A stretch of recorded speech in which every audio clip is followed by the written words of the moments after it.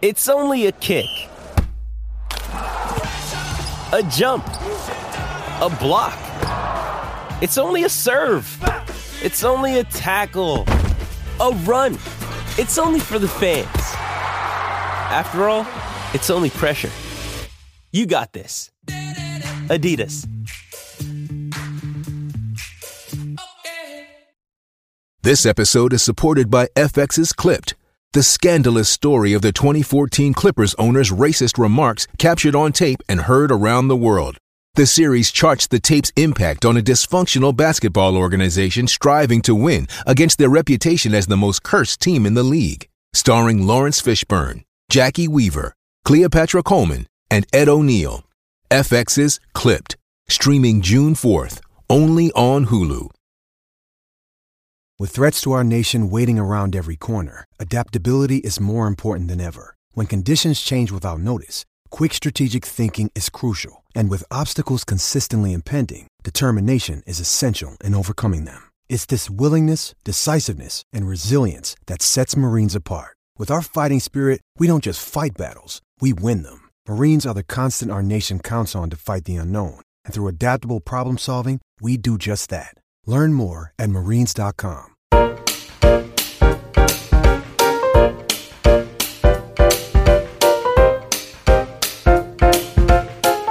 Welcome back to the Career Profiles podcast. I am your host, Sean, joined as always by Johnston for another episode of the life and the career of another prominent figure in the sport of boxing. Now, this prominent figure is actually the first promoter we have covered for the Career Profiles podcast. Someone who we have talked about on Jack Johnson's career profile. We've talked about him in Legendary Nights. He's come up on a few occasions. This is probably the original greatest promoter. Now, many people will argue who the greatest promoter may be in this day and age, but Tex Rickard is originally labelled the greatest promoter that boxing has ever seen by the Ring Magazine's Nat Fleischer. And this episode is going to tell you all about his life, not just about what he did in the sport of boxing as a promoter, but as a manager and as a human being, and how he came into this sport and how he helped fighters make lots of money for difficult periods of time. This is one that I think will fascinate everybody, Johnston. One that we've been interested in for quite some time, and one that we said one day we will do something on him in its entirety because he's a fascinating character, and it's only right that we bring this to the Career Profiles podcast and do a real in-depth story on Tex Rickard. He deserves it, I'll be honest with you. There's one little hiccup along this story that I'm not too best keen on, but other than that, he's almost like the boxing's Forrest Gump. The amount of people he meets along the way, the amount of friends he has, the amount he does in his pretty short life is absolutely amazing. I mean, his life in itself should be a movie. It really should be. You can understand why it will be a two-part, because the fact is there's so many tales to tell you about Tex Rickard. So yeah, we hope you enjoy it. The timeline is brilliant. You know, that those cowboy days as the Cowboys were sort of going away, and he was one of those guys. Yeah, fascinating story. A two-parter, and please make sure you tune in for the second part of the Tex Rickard story, which he gets released the following week from this release. Now, we are going to begin this story with a little bit of discrepancy on where George Lewis, aka Tex Rickard, was born. Some historians believe he was born in Kansas, while others say Missouri. Now, in the biography, The Magnificent Rube, written about Tex Rickard in 1957, the author, Charles Samuels, tells an interesting story about Tex's birth, which he claimed to be in 1871 in Missouri. Samuel says that Rickard was born during a hail of gunfire from a posse that was chasing Frank and Jesse James. The outlaws were visiting their mother, Sorelda Samuel, who lived on the farm next door, and he explained to be Rickard's farm. The young Rickard family was so horrified by the violent acts surrounding them that they were forced to move to Texas. It is an interesting and fascinating story, but one that is unlikely to be true. Unfortunately, his birth record is absent, and neither county had records prior to 1890. His certificate of marriage to Maxine Hodges, dated October the 7th, 1926 in West Virginia, mentions Wyandotte as the county where he was born, although he called it Wyandotte, Missouri, even though Wyandotte County is in Kansas, and it was also where his parents, Robert Rickard and Lucretia Jane Ferguson, were married. What we do know is that Tex was born on January the 2nd, 1870, and not 1871, as mentioned in the 1870 census records of Wyandotte County. In 1874, the Rickard family, that included 3 young children, moved from Quintaro Township in Wyandotte County to the small town of Cambridge, Texas, also known as Pinhook. One of Tex Rickard's wives described his father as a person who tried hard, but he was one of those individuals with a peculiar genius for not making money. Robert was a millwright by trade, also known as an industrial mechanic, which is someone who installs, maintains, repairs, and troubleshoots stationary, industrial machinery and mechanical equipment in sites such as factories, production plants and recreational facilities. But before he became a millwright, he actually joined the Union Forces. So that's the blue side or the northern side, however you want to refer to it. He was a member of the Illinois 41st Infantry in the American Civil War. Now, in the book, Tex Rickard, Boxing's Greatest Promoter, by Colleen Aycock and Mark Scott, they explained that Robert was already under command before the first Battle of Bull Run during the Civil War. Now, by September of 1861, Rickard was assigned to the following battles: the battles of Shiloh, the siege of Corinth, Mississippi, and the Battle of Vicksburg. Now, while on duty, Robert actually wrote to his uncle in Springfield. This is the only quote we got from Tex Rickard's dad. So in this letter he said, "Many of our brave boys fell on this bloody field. We were outnumbered by a large force of Brackinger's men, and then behind earthworks. We made the charge with 250 men in our regiment, and we came out with 80 unhurt. I was lucky to come off the field with only a slight scratch of a shell. At the Battle of Pittsburgh, Shiloh, and Fort Donelson, I thought the balls flew faster than they ever could again, but at Jackson they sung Dixie around my ears. The grape and canister mowed our ranks down like grass before the sight. Our old flag was riddled with balls. 3 different flag bearers were killed in our regiment, and the 4th one carried the flag off the field. Our Major Long from Taylorsville, Illinois, was killed by a grape. He was a noble man and loved by the regiment. I seen General Grant this morning riding over the hills of Vicksburg. He is the old hero of the West and will make the South surrender unconditionally." Great description of what it was like fighting in that war, and Rickard survived all 4 years of the brutal war to march triumphantly in the Grand Review in Washington, D.C. on May 24, 1865. After the Civil War, Robert Rickard met Lucretia Jane Ferguson. As with most men, after any sort of war and lack of support to integrate into normal society, Robert found alcohol as a way of dealing with his demons. He also apparently contracted some form of lung disease during his service in the Civil War.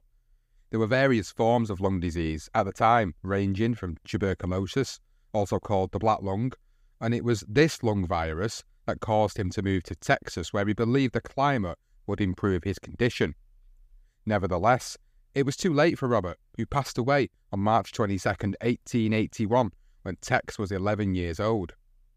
Even though Tex lost his father at such a young age, he still had fond memories, like when he hunted buffalo with his father. Most of the large herds of American buffalo had already been killed by soldiers and white traders when he was a kid, but buffalo did still roam on hunting grounds northwest of Whittier Falls. Tex Rickard's mother, Lou, buried her husband in the Cambridge cemetery, and then moved the family to a small farm a few miles south to a community known as Blue Grove. Together with his two brothers, Bob Jr. and Merle, and three sisters, Minnie, Annie Catherine, and Alice, Rickard was already becoming a natural promoter. He declared that his first promotion was the Blue Grove picnic. To bring in some much-needed money for the family, he polished the boots for local cowboys for a few bucks, but his main source of income was when he hired himself as a range hand, herding cows until he was 22. Two of his close friends mentioned the ranches where he worked. One said he was employed by the Harold brothers for the East Ranch near Archer City. The other source specified that he worked for the Curtis brothers and later for the W.H. Worsham's R2 Ranch in Hardeman County. So Tex Rickard wasn't actually called Tex then. He was actually also known as Dink, a name that stayed with him until he left Texas. Took part in several major cattle drives involving as many as 3,000 livestock. Rickard's first drive when he was 16 from Henrietta, Texas to Honeywell, Kansas. And then when he worked for the R2 Ranch, he actually drove a herd to Dodge City, Kansas. So long distances. But later he joined a group of 11 men who took a herd of 3,000 longhorns to Montana. These drives were tough to say the least. They meant 18-hour shifts that could take up to 1 to 3 months depending on the severity of the weather, but he could earn up to $100 for completing a drive.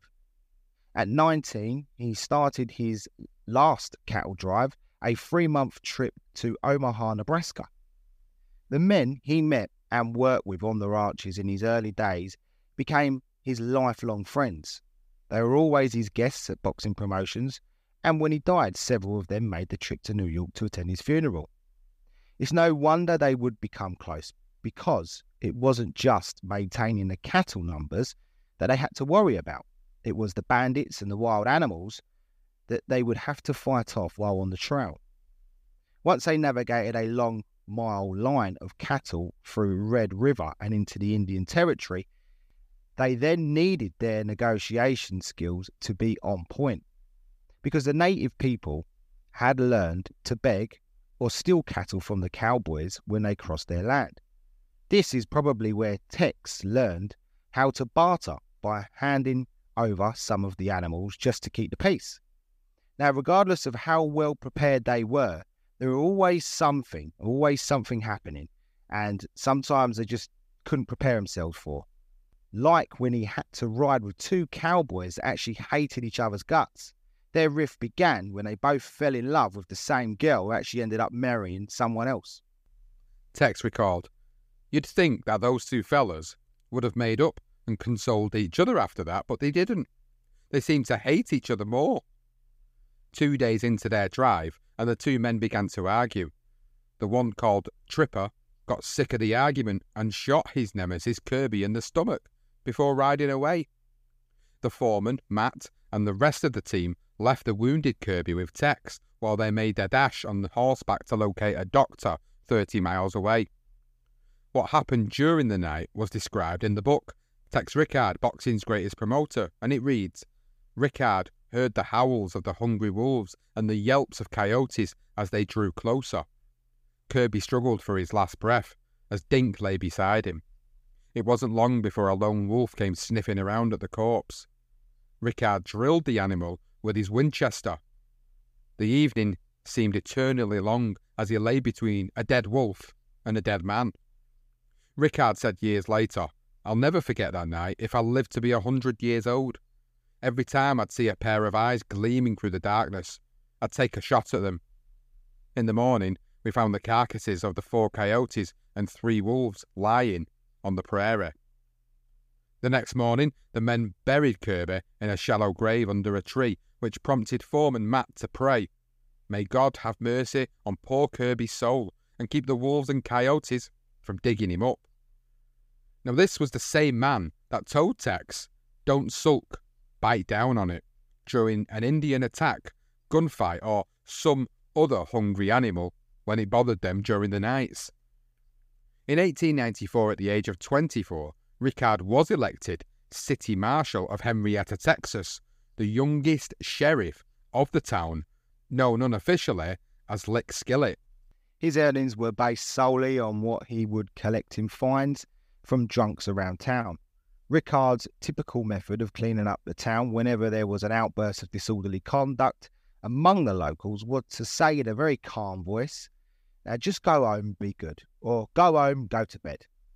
However, during confrontations, Rickard had the confidence, quick thinking, quick draw of his gun, and strong hands that served him well. Carried a gun all throughout his whole life, by the way. The young sheriff fell in love with the daughter of a physician, Dr. Samuel Ginn Bittick. But when the couple announced their intentions to marry, the doctor prohibited the marriage of his 19-year-old daughter, Leona Viola, to Rickard because he felt she was in poor health. But this did not stop the two from getting married on July 2nd, 1894. The story that became legend in town was published in the Wichita paper after Rickard passed away. That version read, 1 week after Ms. Bittick's graduation from the Polytechnic College in Fort Worth, and dressed in the same gown she wore for her May 1894 graduation, the couple escaped and were married in Fort Worth. But 1 month later, when you need mealtime inspiration, it's worth shopping Kroger, where you'll find over 30,000 mouth-watering choices that excite your inner foodie. And no matter what tasty choice you make, you'll enjoy our everyday low prices, plus extra ways to save, like digital coupons worth over $600 each week. You can also save up to $1 off per gallon at the pump with fuel points. More savings and more inspiring flavors make shopping Kroger worth it every time. Kroger, fresh for everyone. Fuel restrictions apply. This episode is brought to you by Shopify. Whether you're selling a little or a lot, Shopify helps you do your thing, however you cha-ching. From the launch your online shop stage, all the way to the we just hit 1 million orders stage. No matter what stage you're in, Shopify's there to help you grow. Sign up for a $1 per month trial period at shopify.com/special offer, all lowercase. That's shopify.com/special offer. Mrs. Rickard was confined to her bed, suffering from what was then considered the White Plague, incurable tuberculosis. 6 months later, on February the 3rd, 1895, they had a son named Curtis L. Rickard. Tragically, on March 11, 1895, Leona died from her illness after recently turning just 20 years old. On May 4, 2 months later, Rickard's son, Curtis, also died. Both were buried in Henrietta's Hope Cemetery. By the summer, a heartbroken Tex Rickard and his new friend, Will Slack, boarded a train to anywhere. That was the quote, a train to anywhere. And they arrived at the last stop, Seattle, Washington. From there, they heard tales of fortunes in gold being mined in the great White North, which whetted their appetite. By wintertime, Rickard and Slack boarded a boat to Juneau, Alaska, then assembled their backpacks, sleighs, and a year's worth of food and supplies at a cost of about $1,000 per person. They crossed paths with many men who had returned with tales of misery and empty hands. This did not deter Rickard, as he and Slack continued on with their journey to Klondike, which means a rich source of something in Alaska, although the Klondike River is in Canada's Yukon Territory. A Klondike historian, Pierre Burton, noted that more than 100,000 souls would attempt the trip in 1897, but only about 30,000 of them would make it. Tex and Will were among the early arrivals in the Klondike 2 years before the Stampede of July 1897 that went on until 1898. At the time, Rickard made the trek to the goldfields. No railroad existed, and there were only 2 paths into the territory. The longer route from the town of Skagway was the 43-mile White Pass Trail, which had a lower elevation but was considered too bleak and desolate to cross.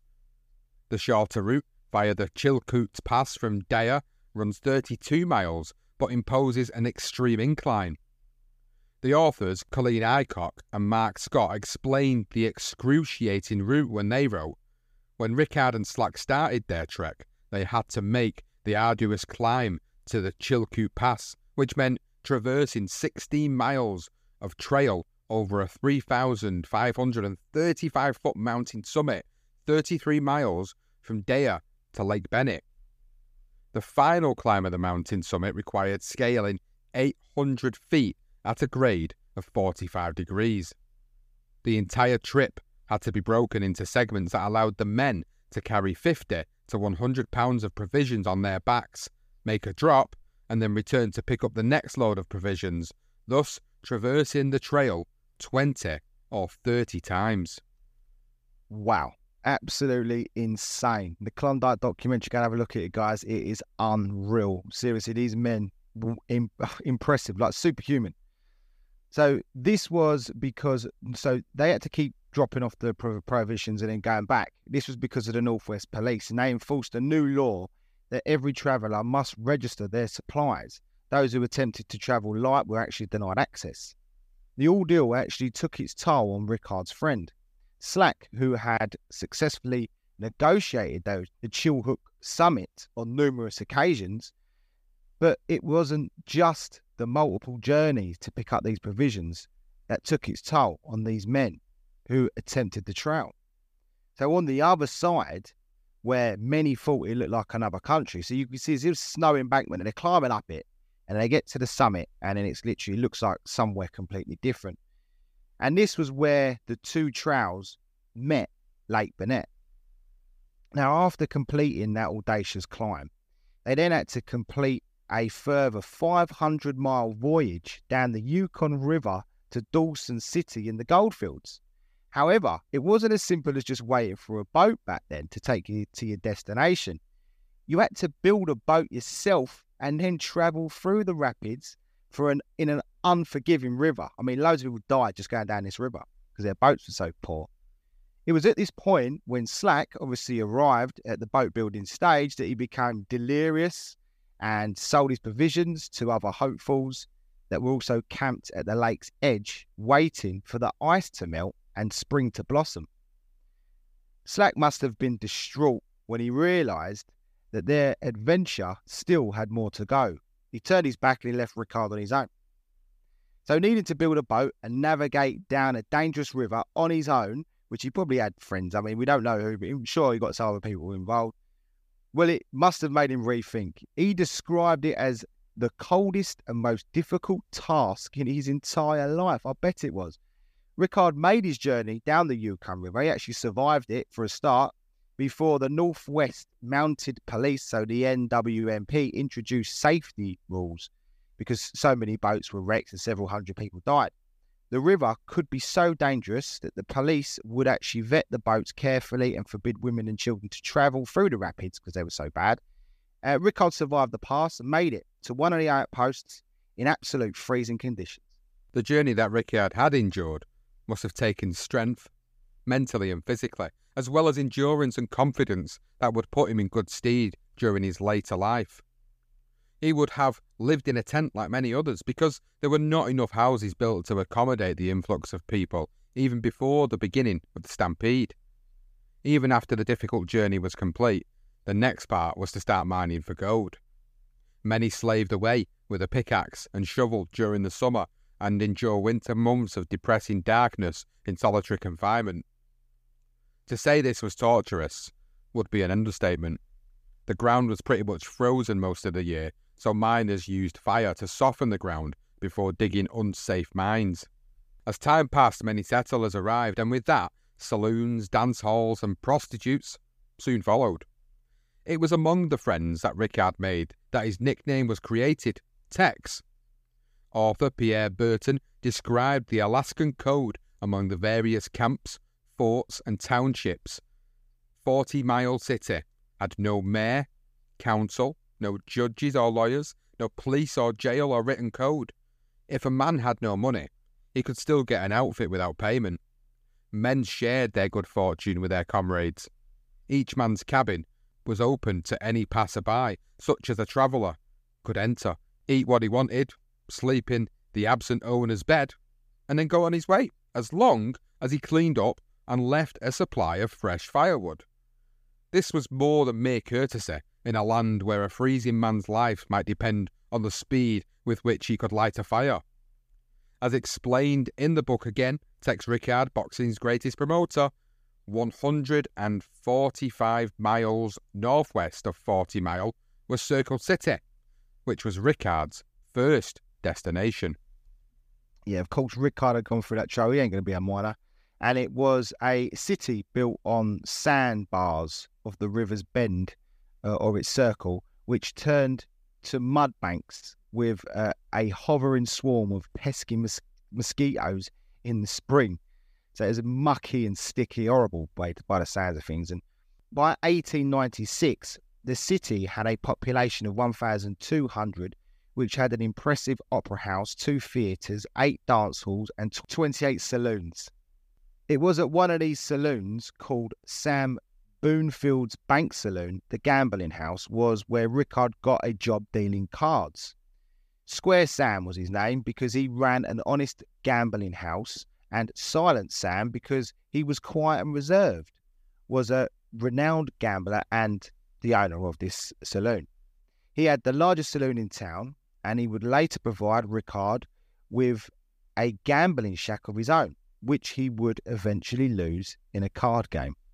When news circulated in Circle City of a gold strike up river, Rickard was one of the first to leave and first strike it rich in Klondike.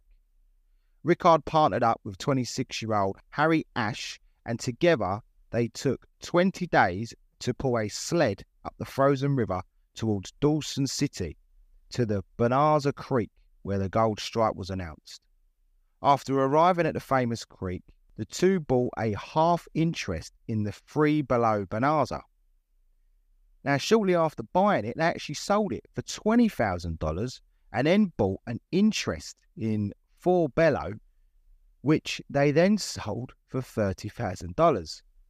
Because much of the land had already been stacked, many prospectors had to buy into claims or lease them from existing owners. It was through the buying and leasing of claims that many prospectors made money without doing a day's work of hard rock mining or hard graft, basically. They didn't have to get their hands dirty. Clever ones. Now, the claims Rickard bought and sold at Bonanza Creek were his first big strikes and made him money off the gold diggers rather than dig for the gold himself. With the money they had acquired in Dawson, Tex and Harry Ash purchased a bar and gambling parlour and named the place appropriately, the Northern. It existed alongside a dozen other saloons, but Tex was the one known to be square, fair and generous, like his mentor Sam Bonifield. Plus, credit was unlimited. If miners didn't have enough gold dust to pay their debts at the store or the saloon, they were still allowed money for their spree. It was agreed that after a hard winter, every man deserved a spree, comprising of a few drinks, some gambling chips, and a few local females. Debts were agreed with a simple handshake, but logged in the business books and made the Northern the most famous bar. However, on a single hand of poker, Ash and Rickard lost the saloon, and without breathing a word of his loss, Rickard walked out and went to work dealing cards at another called the Monte Carlo. While in the saloon dealing, Rickard met working girl Blanche Lamont, who was one of the more famous women at Dawson. Many of the most wealthy people asked for her hand in marriage, but she considered herself Tex's girl. The relationship didn't last after an actress called Marie arrived in town and turned Rickard's head, but she would move on and they would meet again. One night while working at the Monte Carlo, Australian heavyweight boxer Frank Slavin and the local tough man Bill Hoffman got into a barroom brawl. This was the same fighter that fought the great black Australian heavyweight Peter Jackson at the National Sporting Club at Covent Garden in London in 1892. Rickard and work colleague Wilson Misner broke up the scuff and then decided to arrange for them to fight in the backroom theatre at the saloon for $15 a ticket. If Wilson Misner was a name you recalled, then that's the same man who would go on to manage the great middleweight Stanley Ketchel. And please check out our Dark Side of Boxing episode on the greatest middleweight of all time, or one of the greatest middleweights of all time, Mr. Stanley Ketchel. But back to the story, and all tickets were sold, but the fight was one-sided, and Slavin knocked out Hoffman in the first round. Happy with the entertainment and the demand, Misner arranged for a fight between Slavin and wrestler Frank Gotch. The poor referee got totally confused which rules to use, boxing or wrestling, so when Gotch threw Slavin out of the ring, he declared the match a draw. Misner and Rickard, now with the bug of boxing in their bellies, matched Slavin against his Canadian sparring partner, Joe Boyle. Misner and Rickard advised the boxers to act like enemies and sent them to various saloons to make personal appearances and just to trash talk against each other. Well, the plan worked. It brought good publicity and built up the fight enough so that the tickets could be sold for $10 more, now $25 a pop. How the fight ended, we don't know, but it made good money for the saloon and would have no doubt given Rickard food for thought for the future. In August of 1899, Rickard moved on to Rawhide and built a small saloon. He advertised a grand opening that future novelist Rex Beach said included a boxing match and a ball, and that all miners attended. Due to the saloon being too small to hold a standard boxing ring, the men formed a circle and the two men went to battle. The grand opening was a success, but Rickard's business soon went broke. He moved on to St. Michael in the spring with $21 in his pocket. With that money, he bought a barrel of whiskey and opened a tent saloon. In 1900, Rickard moved to Nome, a city in Alaska, where to his surprise, he bumped into the same old flame he met back in Dawson, the singer Marie, who was working at the Northern Saloon, which was owned by J.B. Jim Murphy. It didn't take long for the couple to reunite. Rickard married Marie Batu in the saloon, thanks to Murphy, who advanced Tex some gold dust to pay for the wedding and was even the best man at the ceremony. The newlyweds rented a room at the Eldorado Saloon, and Rickard went to work, eventually investing in the Northern and hiring his brother, Merle, as a bartender. Rickard operated as both a businessman and a professional gambler, while Marie spent most of her time at the Standard, a saloon known for its theatrical shows. Hey, it's Kaylee Cuoco for Priceline. Ready to go to your happy place for a happy price? Well, why didn't you say so? Just download the Priceline app right now and save up to 60% on hotels. So whether it's Cousin Kevin's Kazoo Concert in Kansas City, go Kevin, or Becky's Bachelorette Bash in Bermuda, you never have to miss a trip ever again. So download the Priceline app today. Your savings are waiting. Go to your happy place for a happy price. Go to your happy price, Priceline. Jewelry isn't a gift you give just once. It's a way to remind your loved one of a beautiful moment every time they see it. Blue Nile can help you find the gift that says how you feel and says it beautifully, with expert guidance and a wide assortment of jewelry of the highest quality at the best price. Go to BlueNile.com and experience the convenience of shopping Blue Nile, the original online jeweler since 1999. That's BlueNile.com to find the perfect jewelry gift for any occasion. BlueNile.com. One evening after Rickard left the Northern, he went to the Standard and found his wife in the arms of another man, a fellow actor. She explained remorsefully, "We were practicing a love scene. Instead of pulling out his gun and murdering the man, something that would have been accepted in these days, he dragged her back to their rented accommodation." The following morning, Tex discovered that Marie had gone, leaving him a letter that read, "I have gone away with him. Don't try to follow us. I will not come back. You have been very good to me, but I want a career, and he can give it to me." Rickard was devastated, but of course carried on with his businesses, managing the Northern with his part investment. Due to the saloon's remoteness, miners would even leave their gold with Rickard for safekeeping, and if any hopeful bandit thought of robbing the place, well, they would be mistaken. Yeah, one scribe actually explained that the country was infested with bad men. Yet Tex never had any fuss in his place.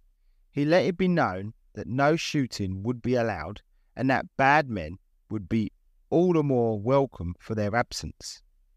This was taken as a bluff. it was not a bluff. Some of them tried to make a rough house in this place.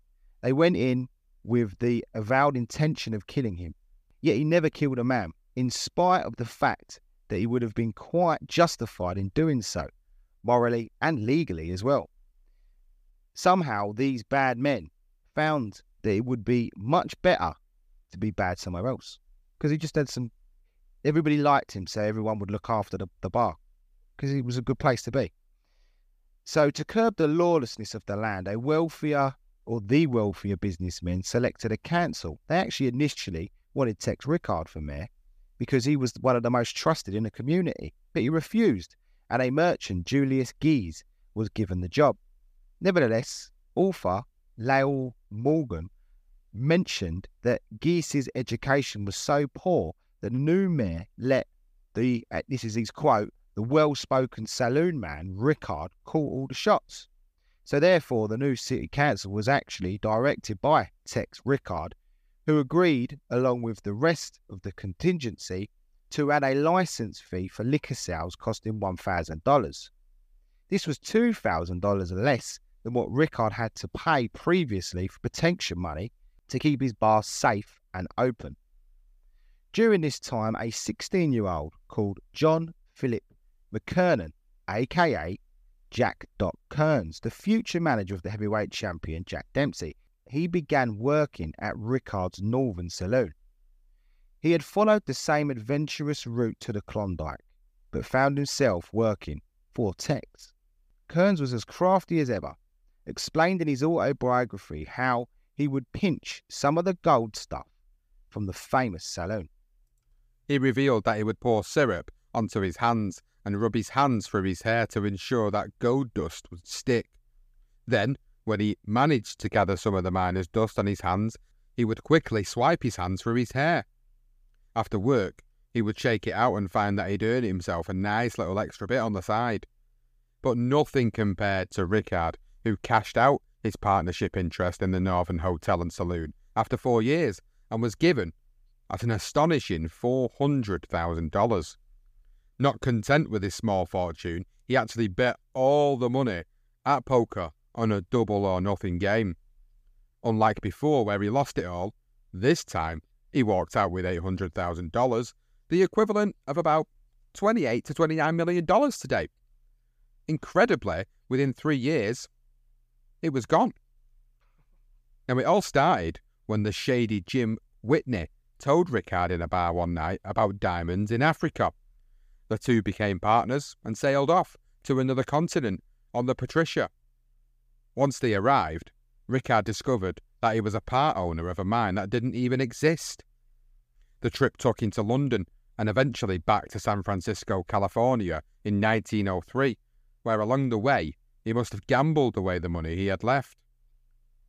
How much the mine cost and how much he lost on gambling has never been uncovered, but we wouldn't be surprised if he tried to double or quit on one hand of poker like he had done on 2 other occasions and lost it. And even if Lady Luck had given him a kick up the arse, Cupid was back firing those love arrows as he met another lady called Edith Haig. She was the daughter of an actress he had met in Alaska. They married and had a daughter named Bessie.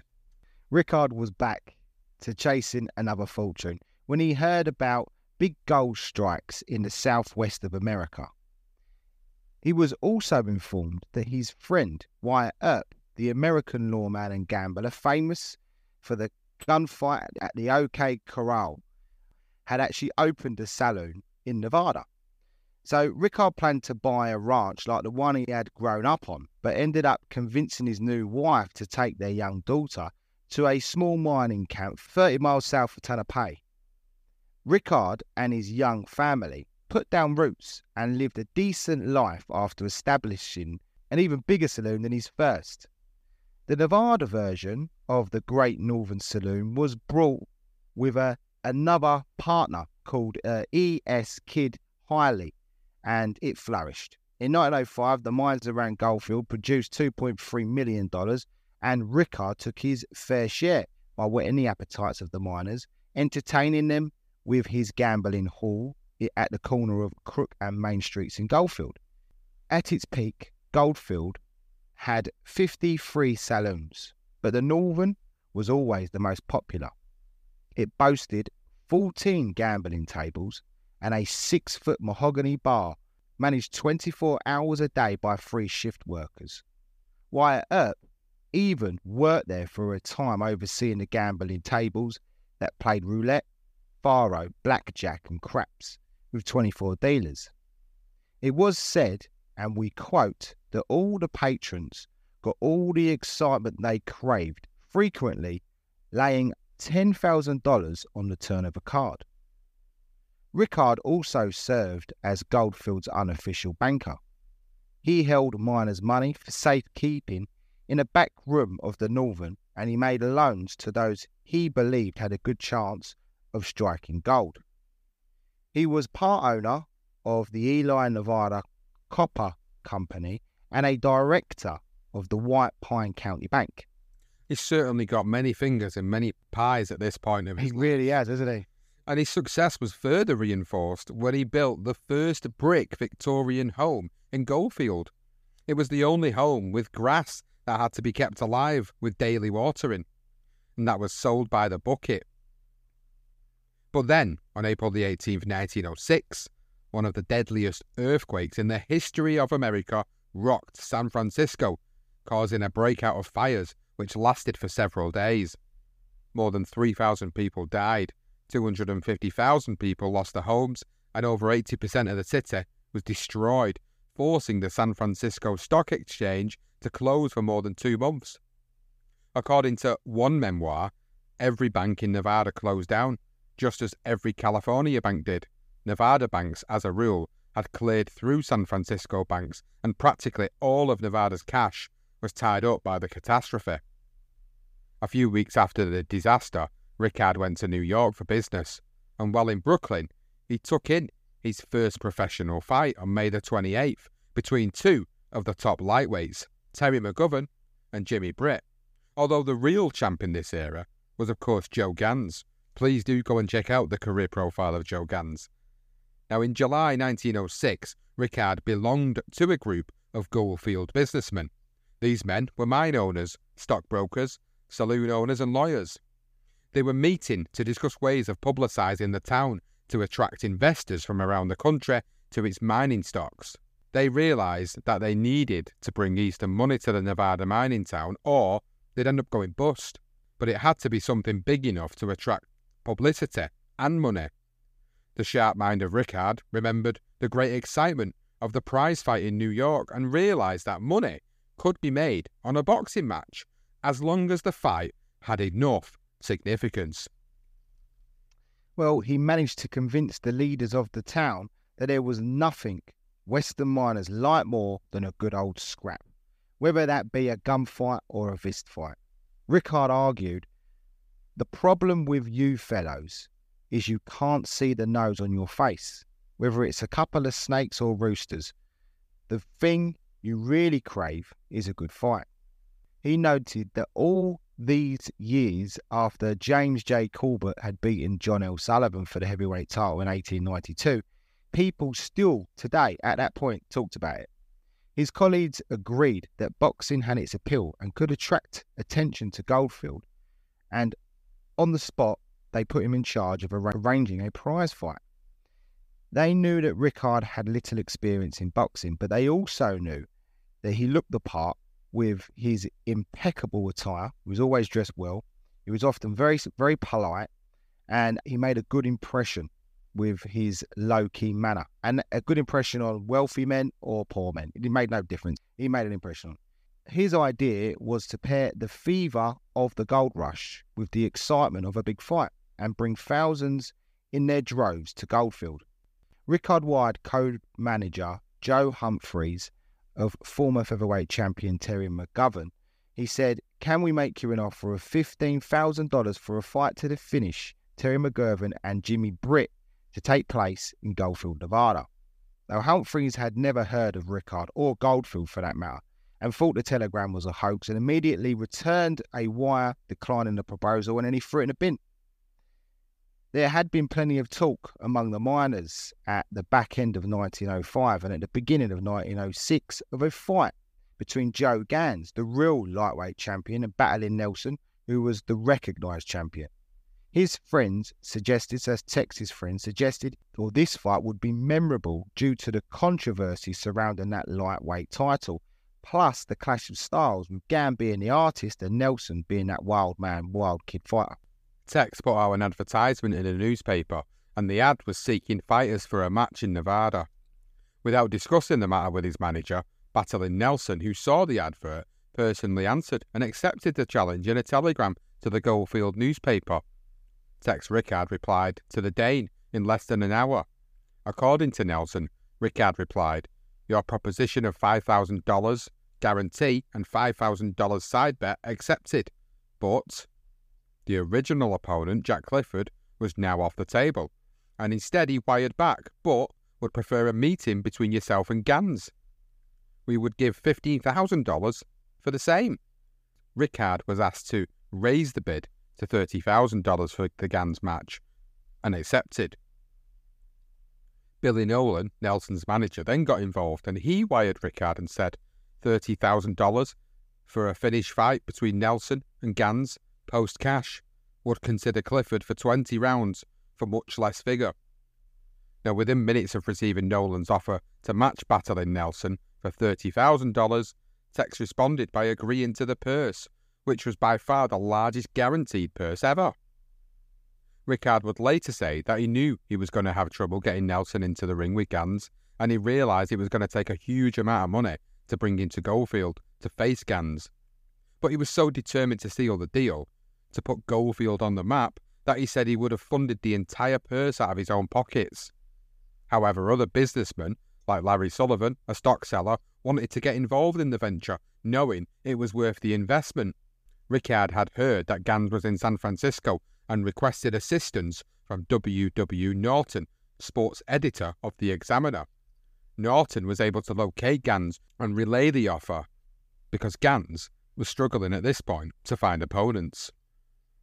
He was in his career profile with Sanity, sort of just, he could get a fight for love nor money. So when he got the offer, he was quick to jump at the offer, clearly. Not wanting to risk losing the deal on conditions, he actually wired Rickard that he would agree to take the fight on any terms Nelson demanded. He actually wrote, "Anything that suits Nelson will suit me." Rickard travelled to Reno to complete the deal and work his charm, and on August the 8th, 1906, Rickard wired Goldfield that the Gans-Nelson fight was definitely on. However, there would be plenty more negotiating to do. While in Reno, Rickard purchased a load of wood for a 20,000-seat stadium that would be built, and sold most of the expensive tickets to his wealthy friends and patrons while he was there too. So the higher rollers bought 10, 20, even 50 top dollar seats. The Police Gazette announced news of the fight and proclaimed the whole civilized world has discovered that Goldfield is on the map, and Tex Rickard was labelled the new fight king. Another day is here, and you're ready for it. What to wear? Check. Breakfast, lunch, and dinner? Check. Planning for what's next and how to save for it? That's where Bank of America can help. For your financial to-dos, Bank of America has experts ready to help get you closer to your goals. Get started at one of our local financial centers or 24/7 in our mobile banking app. Find a location near you at bankofamerica.com/talktous. What would you like the power to do?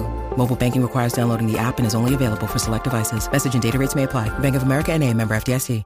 It's lunchtime at Tim Hortons, and we're serving up a special deal just for you. Our new $5.99 lunch deal includes your choice of any lunch sandwich and a side of crunchy kettle chips. Because what's lunch without a little crunch? And the sandwich choice is all yours, like a ham and Swiss, Chipotle chicken wrap, BLT, and more, made to order just the way you like it. Tim Hortons' new lunch deal. Simple, delicious, and just $5.99. Now that's a good deal. Only at your neighborhood Tim's. U.S. only. Price and participation vary. Terms apply.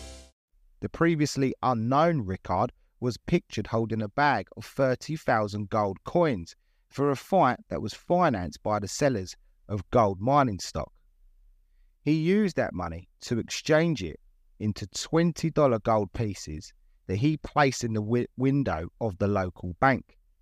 The picture of gold coins equaling $30,000 and neatly stacked in the bank's window made its way to every major newspaper across the country. It was Rickard's first major act of what they called the ballyhoo, which was another name for an extravagant publicity stunt, and he was full of them. On August the 9th, Rickard, Gans and Nolan sat down to thrash out the Articles of Agreement. A newspaper cartoonist, Art Buell, actually drew what was called sketches of the battlefields. This is the negotiations. We actually summed up the contract negotiations quite perfectly. He drew Gans as a gentleman and Nolan as a highwayman, holding up Rickard and Gans with a pistol in one hand and enlisted demands in the other. The illustration had the caption, 75% win or lose with $5,000 bonus, and Gans to weigh every 15 minutes. It was a long day of negotiating because Nolan dug his heels in and demanded $22,500, and he just wouldn't budge. He then suggested that if he did not receive $22,500 for Nelson's share, that they could find another opponent for Gans. Frustrated with Nolan's stubbornness, one of the wealthy businessmen, Larry Sullivan, offered a 50-50 split of the purse, each man to receive $15,000, win or lose, and he would personally throw $5,000 cash to Nelson. Nolan, again, refused the offer. The negotiations stalled again until 10 p.m. Then Rickard worked his charm and took Nolan around the shoulders and walked outside with him. He told Nolan that the fight publicity would be extraordinary. His man would surely win, and even bigger money waited in future fights. There must have also been extra funds agreed, but when the two came back into the meeting room an hour later, both had smiles on their faces. An agreement had been reached. Rickard had made his first deal under the table to ensure the fight would go ahead. On top of the money, the $22,500 of what grew to ended up being $33,500 purse, Rickard agreed to every outrageous demand that Nolan made. The most unreasonable was Nolan's stipulation about the weigh-in, which was written into the agreement signed by the fighters on August 12th. While ordinarily a fighter weighs in only once, Gans would have to weigh in at noon, 1:30 and 3 o'clock, only minutes before fight time, to ensure that he made the 133-pound limit, which was what was lightweight limit at the time. Nelson would weigh in 3 times too, but he never had trouble making weight, not like Gans. No one would really ever know exactly what offer Rickard made to satisfy Nolan. The press were informed that Nelson would get $20,000 and Gans $10,000. Yeah, I think he definitely sorted him out extra bit of money there, Nolan. He lived and learned, and the details of the arrangements remained a mystery to this day, but the whole saga was a learning curve for the new boxing promoter that would see him in good stead in the future. And Rickard then hired a crafty partner in George Graham Rice to help with the publicity campaign, a twice convicted fraudster from the East Coast who would become more notorious as the Jackal of Wall Street. Well, Rickard knew that the gambling instinct in men had to be encouraged with a lot of publicity, and Rice was just the man who could provide that. Rice published the program for the fight, which included advertisements for mining stock, and immediately Rickard was able to recover his own expenses and generate funds of more than $50,000 in less than an hour. He simply walked up and down the streets of Goldfield and asked his wealthy business friends and partners if they wanted to buy $5 shares in the new Goldfield Athletic Club. More significantly, Rickard had the support of George Wingfield, well on his way to becoming the most powerful man in Nevada in 1906. Rickard became the first to invite women to watch the fight.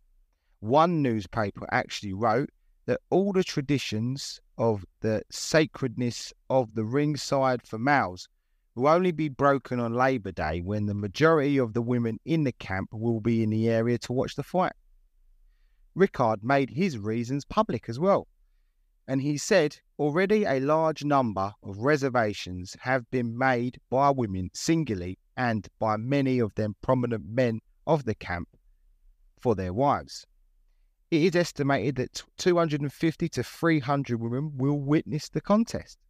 The club is making special preparations to properly care for all the women who attend. The arena will be filled by specially sworn-in officers who will see that nothing offensive is said or done. It continued and said, no one under the influence of liquor will be allowed within the gates, and the officers will be instructed to eject any man who in any way transgresses the rules laid down by the club for the protection and comfort of the women.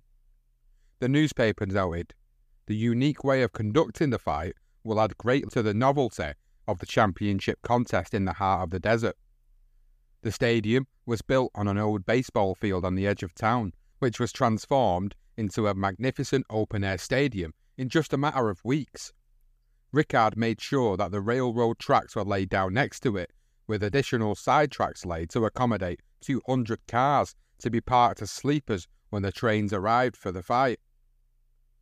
By August 24th, $15,000 worth of tickets had been bought and paid for, money that Rickard used to finance the building of the stadium, pay for advertising and other costs, and fund the outrageous purses that Rickard was offering. Things were looking good until Nolan piped up with another issue, indicating that if Gans weighed over 133 pounds with his gloves on, then he and Nelson would leave town and there would be no fight. Rickard finally lost his shit and said publicly, the two principals will find themselves hiking through the desert without funds. He even sent over a couple of heavies to have a word with the mouthy manager. On Saturday, 2 days before Monday's big Labour Day holiday and the day of the fight, visitors flooded in by the thousands to Goldfield. As we mentioned in the Joe Gans career profile, Larry Sullivan, head of the Sullivan Trust Company, paid his forfeit fee and training expenses during his preparations in Goldfield. He advised Gans in a calm manner, if you lose, you'll never get out of Goldfield alive. Yeah, Sullivan told Gans that my friends are going to bet a ton of money on you. They will kill you if you don't beat Nelson by a mile. The programme as well, which was full of more advertisements than the fighters, even had a photo of Gans receiving instructions from Sullivan which carried that same caption. The lightweight championship of the world would be determined in a fight to the finish between two of the best, or the world's best, battling Nelson and Joe Gans. The magnitude of this fight was off the charts. The Miles brothers filmed the bout, many celebrities and ex-fighters were ringside, even the United States President, Teddy Roosevelt's son, Kermit, was in the audience. Rickard was the first ever to introduce current and or former champions to attend fights, something that is still observed today. Larry Sullivan was the MC and the master of the ceremonies, and he read out telegrams before the match. One is just, we haven't mentioned before, but it's the most famous telegram in sport, which came from Joe Gans' mother. In Baltimore, it said, Joe, the eyes of the world are on you. Everybody says you ought to win. Peter Jackson will tell me the news and you bring back the bacon. So by 3 p.m, the temperature rose to 100 degrees under the hot Nevada sun. Gans had won the coin toss and chose the corner with his back to the sun. The fight went 42 rounds, in a fight where Gans showed his class and power, dropping Nelson more than once, and on 2 occasions actually even helped Nelson up. Nelson was also dropped out of the ring another time and Gans helped him to his feet and give him time to recover. Despite breaking his right hand in round 33, Nelson was still unable to take advantage of anything really, and in the end, on the verge of being stopped, Nelson was finally disqualified.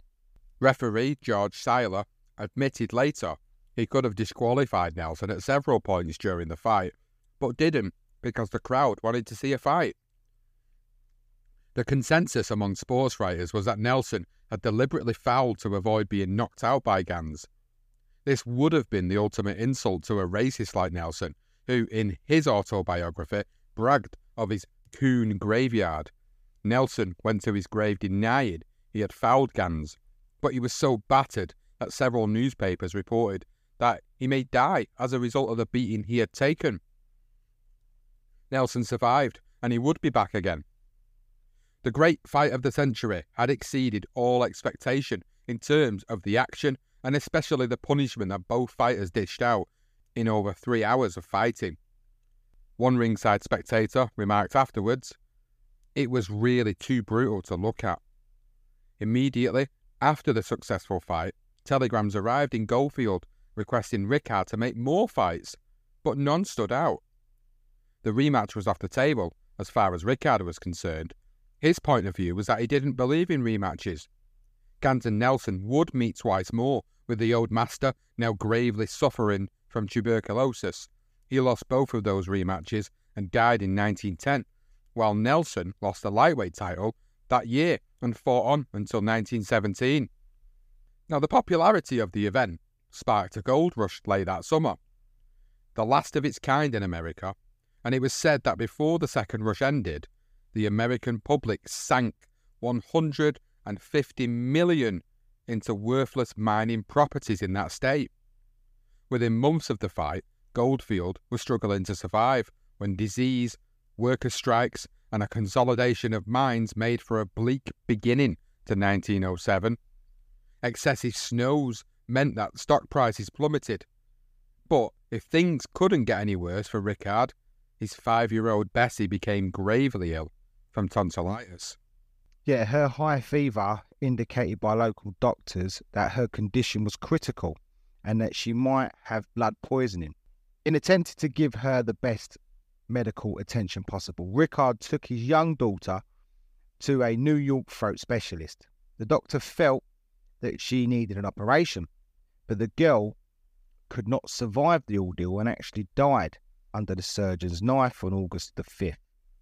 Rickard was in a state of shock, and when he realised that she was dead and that all the money in the world could not save her, he was just gutted, absolutely distraught. He never got over it, and he never again trusted any doctor. He actually lashed out at the surgeon, but the only way he could retaliate, and that was by withholding money and not necessarily using his fists. Rickard challenged the doctor's handling of his daughter's case and left New York with a large part of the surgeon's bill unpaid. When he returned to Goldfield, the mines faltered, and Rickard, like everyone else who had invested in mine stock, lost a great deal of wealth. After the financial disaster, Rickard worked to recoup his losses, pay all of his debts, and close the Northern. Then in the fall of 1907, Mr. and Mrs. Rickard moved to Rawhide, where he again partnered with Kid Hiley in the new Northern Saloon. But it was short-lived. In September of 1908, a fire destroyed the Northern along with much of the city. Rickard then gave the Northern name to a hotel in Ely, Nevada, and took on management of a local copper stock and mining operation owned by millionaire Thomas F. Cole of Minnesota. The papers reported in 1909, and the famous gambler and promoter is once more on his feet. For a long time, Rick was in the ruck, and bad luck hit him all sides. Then his luck returned. The report then went on to say, about 60 miles from Goldfield, at a place called Pioneer City, rich ores were unearthed. Rickard went over there and secured a lease on the Pioneer Bonanza. He was shipping 100 tons a day of valuable ore at $100 per ton, and that it would not take long for him to recover some of the big money he had lost and move on to his next adventure. In early August of 1909, Jim Jeffries buckled under the public pressure, and he agreed to fight the heavyweight champion Jack Johnson for an enormous purse.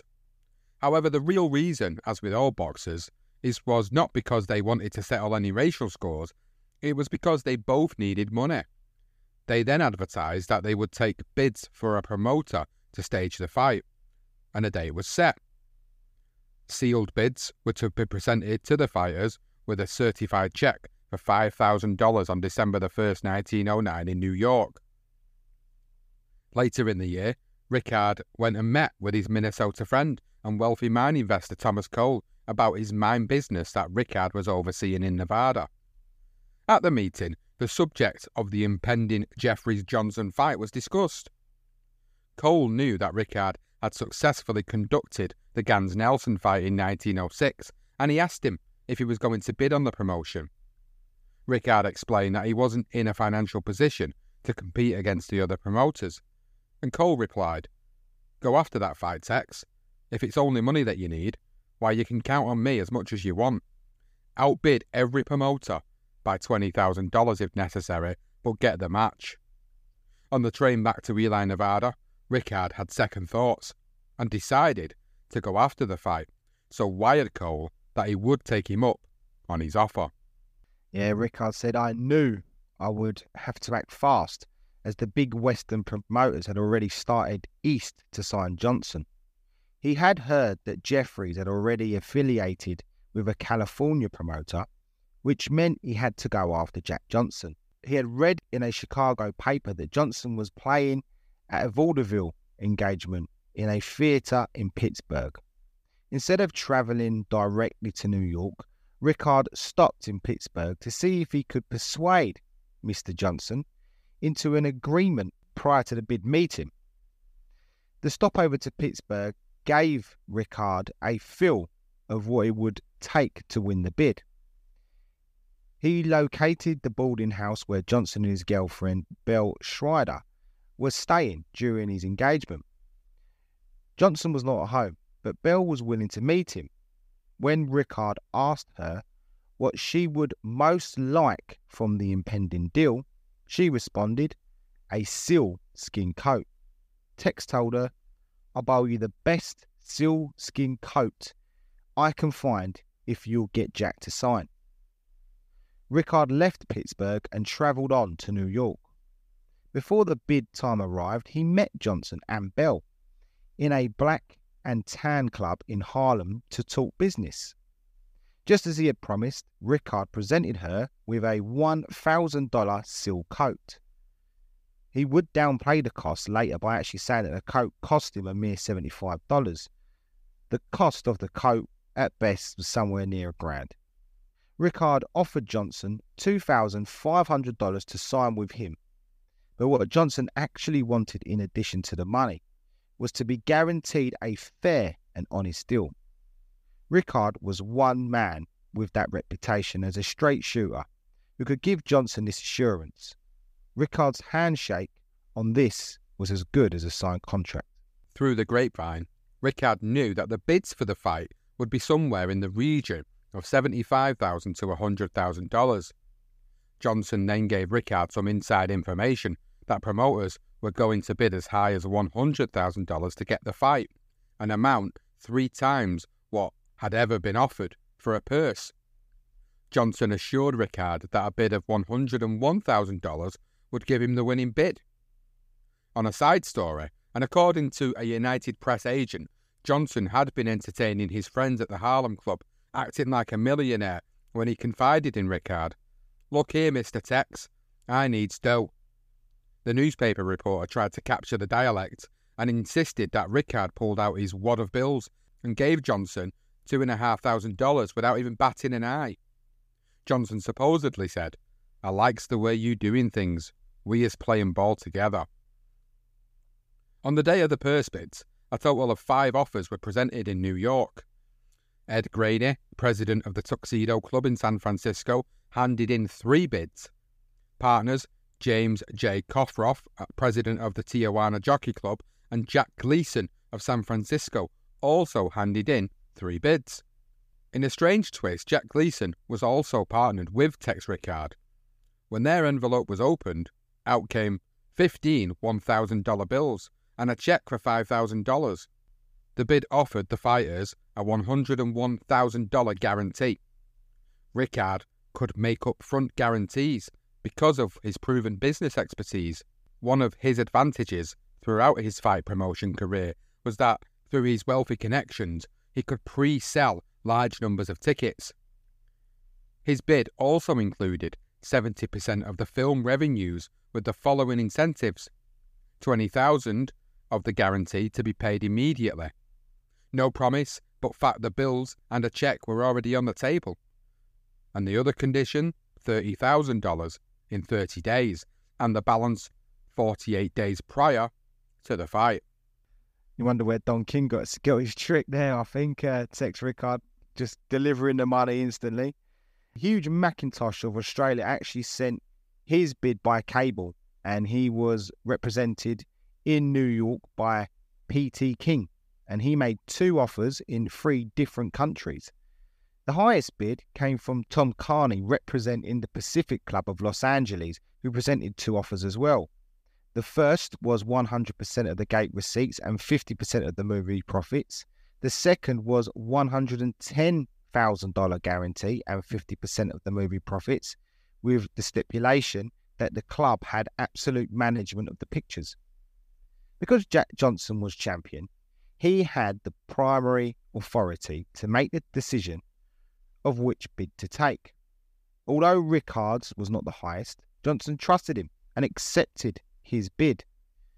Jeffries' manager went along with Johnson's decision too. However, faced with so many different kinds of bids and possibilities, Johnson suggested that the fighters be given 24 hours to consider the offers, and then once they do that, they will make their decision.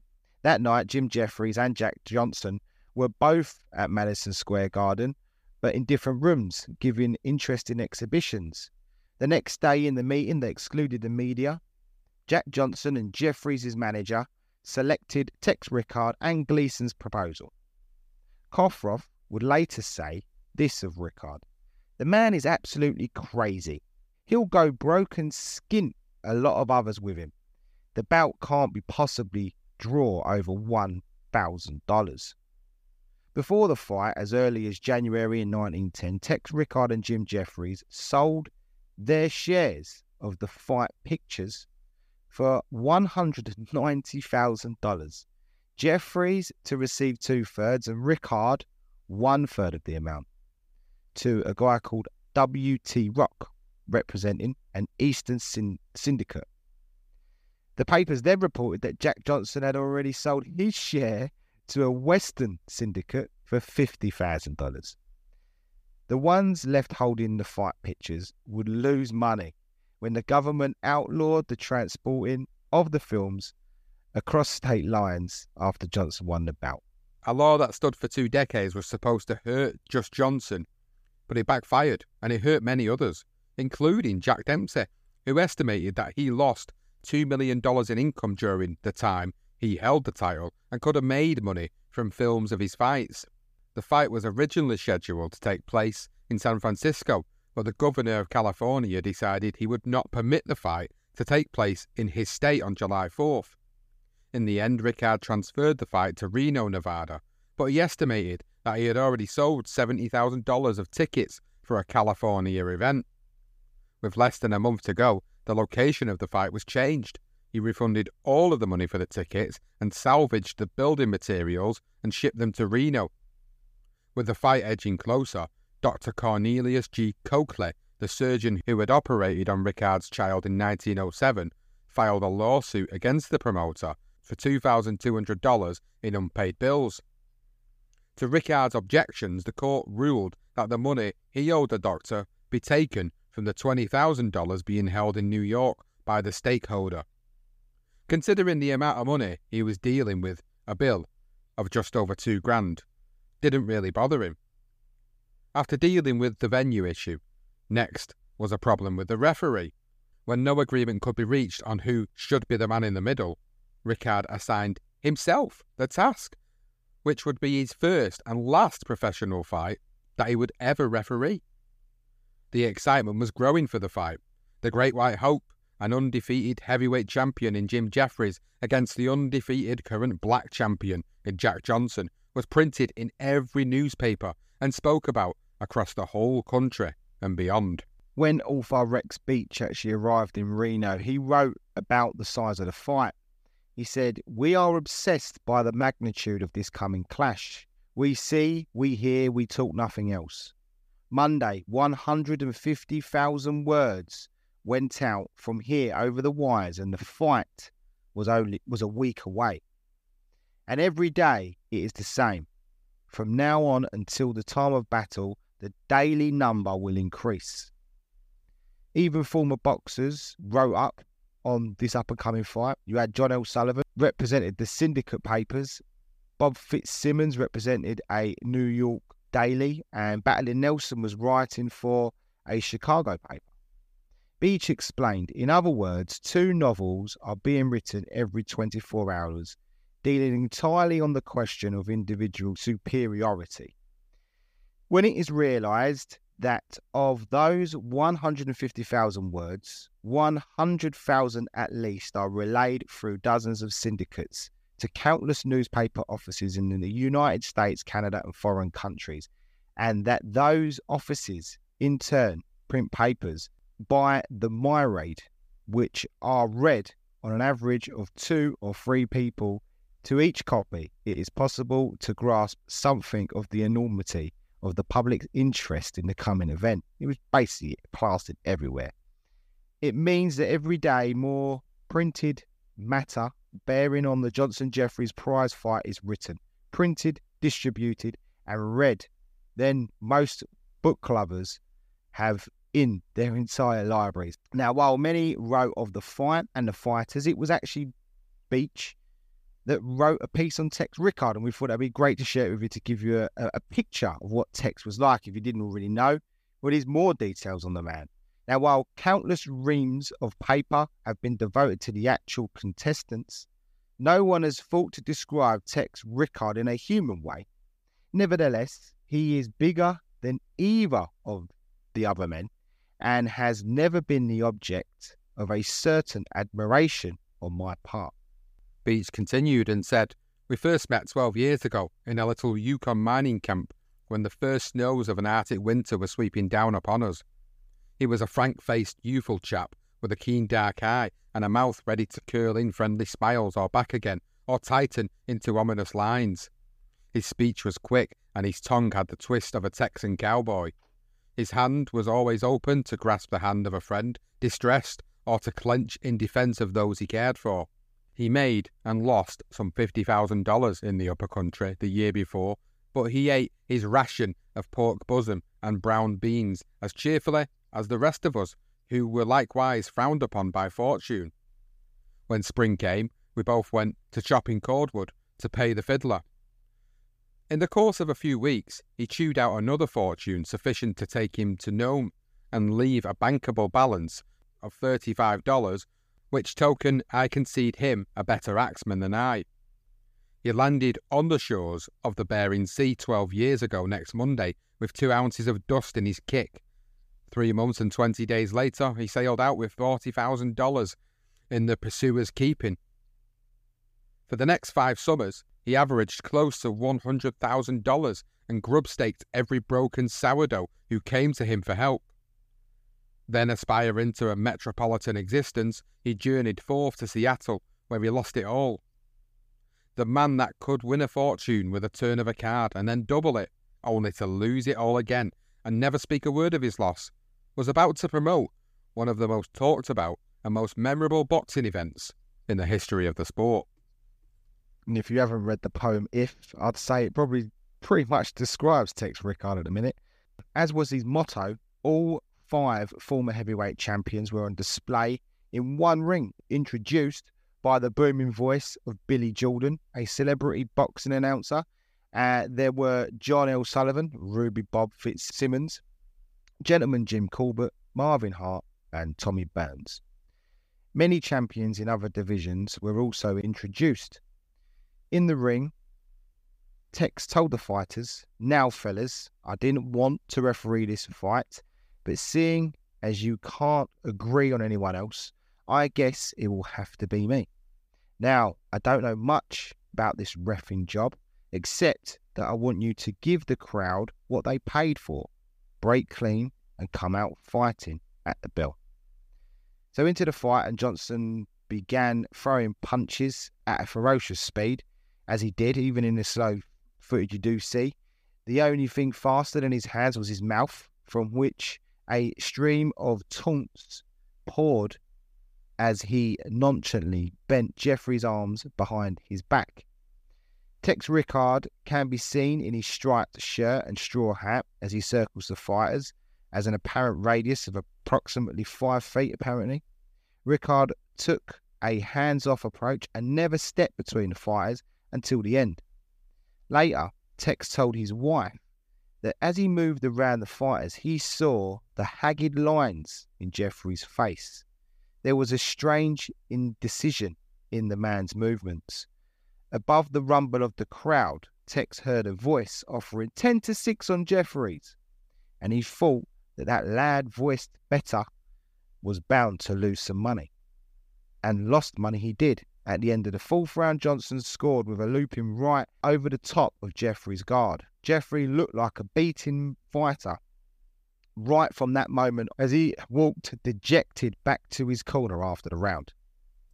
Round 13 was significant for the way that Johnson not only continued his taunting, but picked up the pace while taunting his victim. Throughout most of the fight, Jeffries did little more than fall into clinches, while Johnson masterfully spun his man and landed with left and right hooks into Jeffries' battered face, time and time again. At the end of round 13, Johnson measured Jeffries with a left and crashed home yet another overhand right. Rickard steadied his straw hat as he watched and walked back and forth, observing the fight. Johnson freed himself from another clinch and smashed a right hand and uppercut that had Jeffries out on his feet. Jeffries stumbled back into the ropes, whereupon Johnson landed 3 slapping left hooks that put Jeffries on the mat.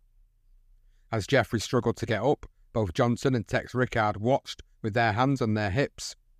Rickard came in and grabbed Johnson's left shoulder as Jeffries struggled to his feet. But Johnson shook him off and smashed in a left hook that sent Jeffries sprawling through the ropes. Jeffries' cornerman poured into the ring, helping the fallen fighter to his feet, while Johnson had his right cocked. Jim Corbett, the former heavyweight champion, seemed to rush at Johnson, who turned as if to fight him off. Finally, with Jeffries in a bloody heap on the floor, Tex Rickard stopped the fight and raised Johnson's hand in victory. Jeffries had his nose broken, and his eyes were shut. The white sports writers had claimed that the Anglo-Saxon race was superior on any field of battle. Johnson crushed that illusion forever, and that was the real reason for the hatred directed against him. The man in the middle, Tex Rickard, apparently did a sound job, and he had the best view in that sold-out arena. He did, and at the end of the fight he gave his opinion. Jack Johnson is the most wonderful fighter that ever pulled on a glove. He won as he pleased from Jeffries and was never in danger. I could not help but feel sorry for the big white man as he fell beneath the champion's blows. It was the most pitiable sight I ever saw. As a matter of fact, I thought way down in my heart that Jeffries would be the winner of the fight. The fight was won and lost when Jeffries went through the ropes the first time. This is official. The other knockdown doesn't count. It was this way. Jeffries was brought to his knees, and as he arose dazed, Johnson hit him with a succession of lefts that sent him through the ropes. As he lay there, several of his seconds caught hold of him and helped him to his feet. Under the rules of the game, which I have read thoroughly, while certain people were saying that I couldn't referee a fight, this disqualified Jeffries and Johnson was the winner. I thought the seconds were going to carry Jeffries to his corner. Instead, they shoved him into the ring again to be beaten further, while I was doing all I could during the confusion to stop the fight. Jeffries couldn't hit Johnson. Johnson could hit Jeffries whenever he pleased. Jeffries was not as good as the last time he fought. And according to the official statement given by Tex Rickard, 15,760 people with paid tickets attended the event, and the gate brought in 270,755, a record for both attendance and gate. In addition to those who paid to see the fight, Rickard said there were 760 complimentary tickets given to the press and others. He estimated the numbers that slipped in at various places around the arena breaking in tie holes in the boarding or climbing up the tie rim of the big structure at 1,500. The total attendance was given at 18,020. Rickard's profit exceeded $100,000 after he had paid all the bills and reimbursed Cole for his share of the money he loaned. By winning, Johnson netted the sum of $145,750, whereas Jeffries earned $101,916. Huge sums for 1910. When reporters asked Tex if he planned to stay in the fight promoting business, he answered, "Well, I can't say what I'll do, but it will have to be some big proposition to interest me, and I have nothing in mind now. There is no man in the world fit to go against Johnson." Now, in the weeks following, riots broke out across America, pitting jubilant blacks against bitterly disappointed whites. A black man ordering coffee with scrambled eggs and ketchup told the waiter, "I want my coffee as strong and black as Jack Johnson, and my eggs as red and smashed up as Jim Jeffries."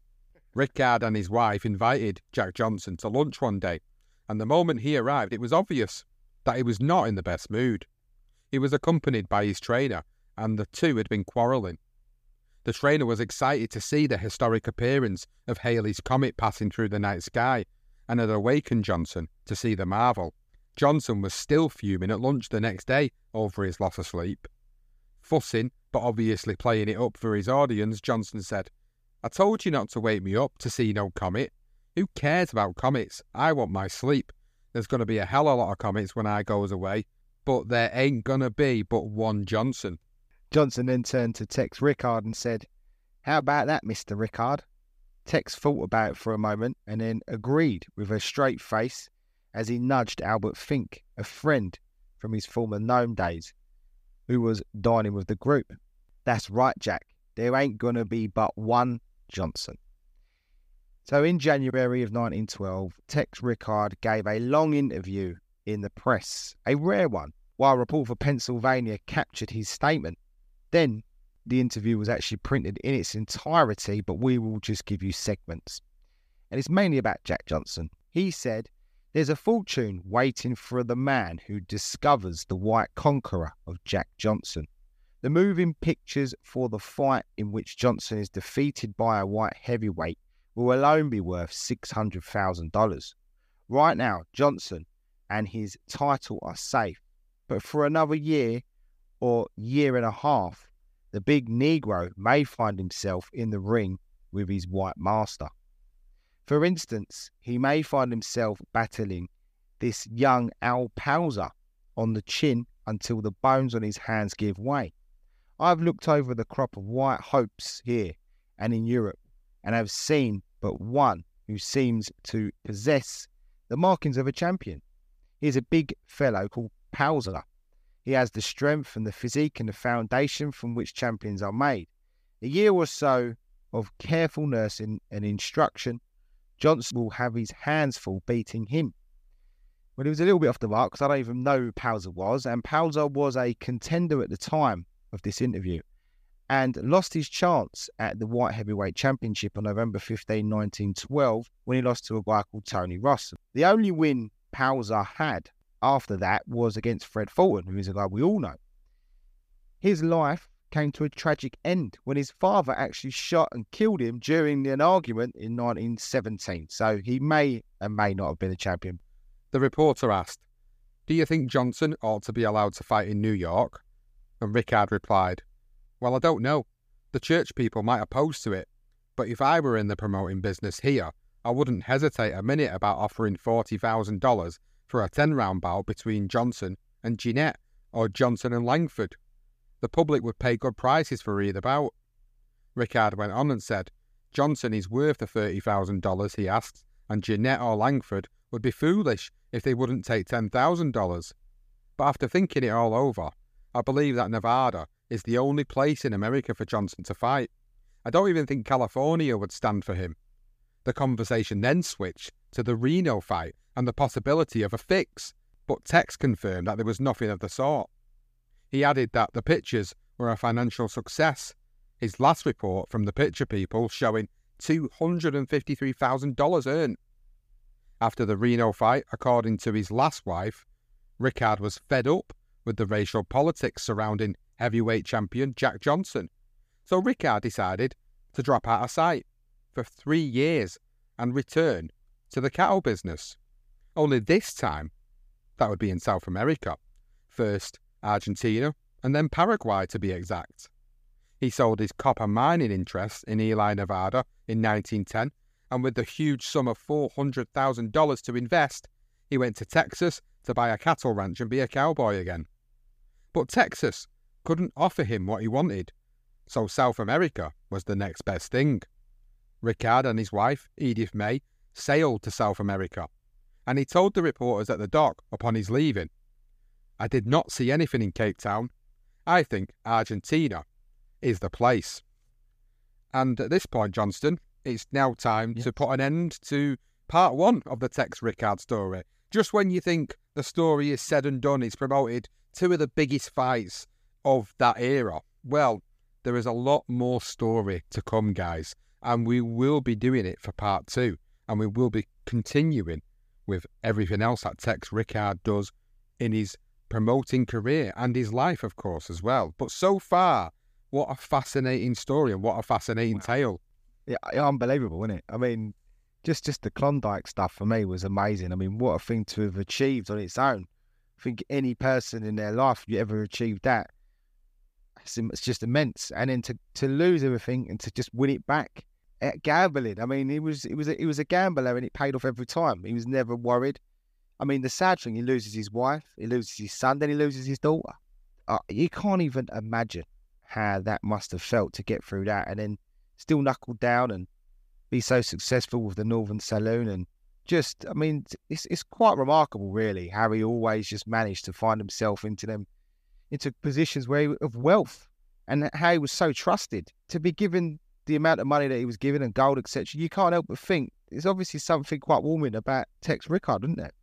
There certainly is, and there will be more to this story in the second part of the Tex Rickard career profile. If you've enjoyed the first part, please let us know at career_profiles on Twitter. You can find us also at the BTR Boxing Podcast Network, Facebook, Instagram, Twitter pages, the TikTok page, the YouTube channel.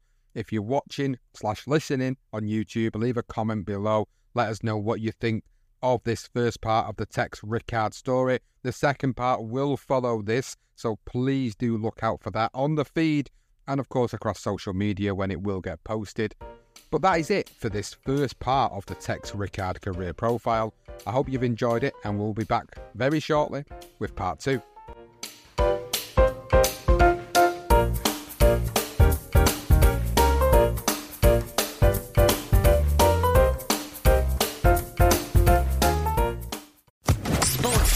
Podcast Network.